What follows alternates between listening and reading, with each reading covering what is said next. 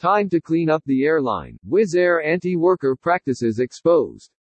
Senior Wizz Air manager told base captains that 250 pilots need to be dismissed shortly. Wizz Air management used highly problematic practices to get rid of troublemakers during COVID-19 crisis. Wizz Air acted after receiving several complaints, and have made major changes to the management team.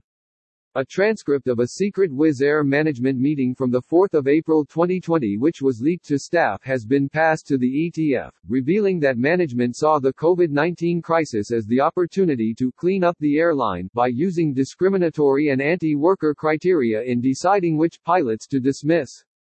In the meeting, a senior Wizz Air manager tells base captains that 250 pilots need to be dismissed shortly and that after stopping the training of 150 pilots, they need to come up with a list of another 100. He gives them 2 criteria to base their decision on, starting with bad apples, so anyone that has caused you grief on a routine basis, whether it's excessive sickness, not doing their ground school, poor performance in their PPCs. The other group put forward by the manager is weak captains. With this category, he first stays more general and says, that person, you know. We know we have them, and now is the time to clean up the airline. Anyone that is not Wizz culture, alright. Anyone that kinda, is always kinda, you know what, that person is a pain. His speech continues along these lines and gets progressively more direct in explaining the motivations behind these criteria. At one point, he says, we're in an opportunity here, to make the next 10 years of your life managing, easy. So we will come out of it, as a much stronger workforce, one that has the Wizz culture and that's easy to manage in the next future, for the future going ahead. The manager also refers to pilots that work for Wizz Air and are employed through an external agency, Confair. He suggests not looking at them for now and only suggests dismissing them as a last resort, as they are easy to manage because we can let them go at any time, as well as incredibly cheap for the company. The leaked document uncovers the highly problematic practices Wizz Air management has used to get rid of what they perceive as troublemakers during the COVID-19 crisis. This toxic environment is not a secret. The ETF has exposed it many times before, with workers claiming that they've been dismissed because of their trade union membership or even just trying to protect their fundamental rights at work.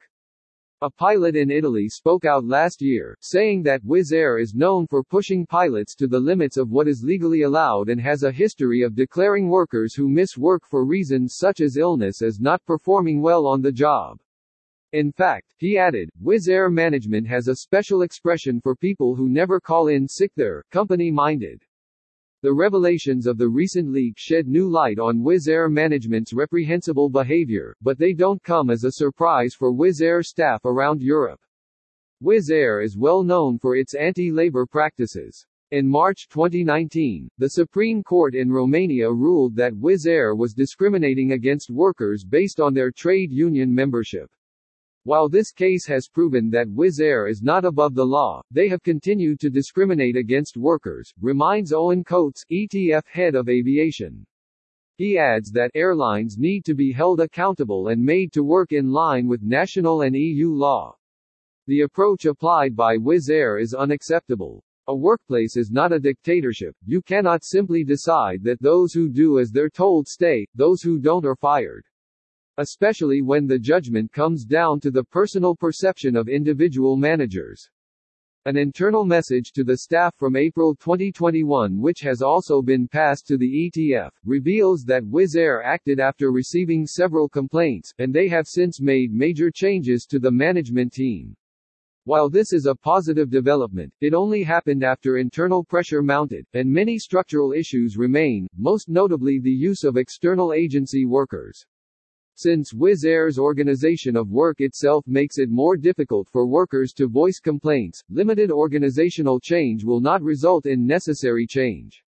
Despite Wizz Air's efforts, the core problem remains as the company continues to refuse to give the workers a voice.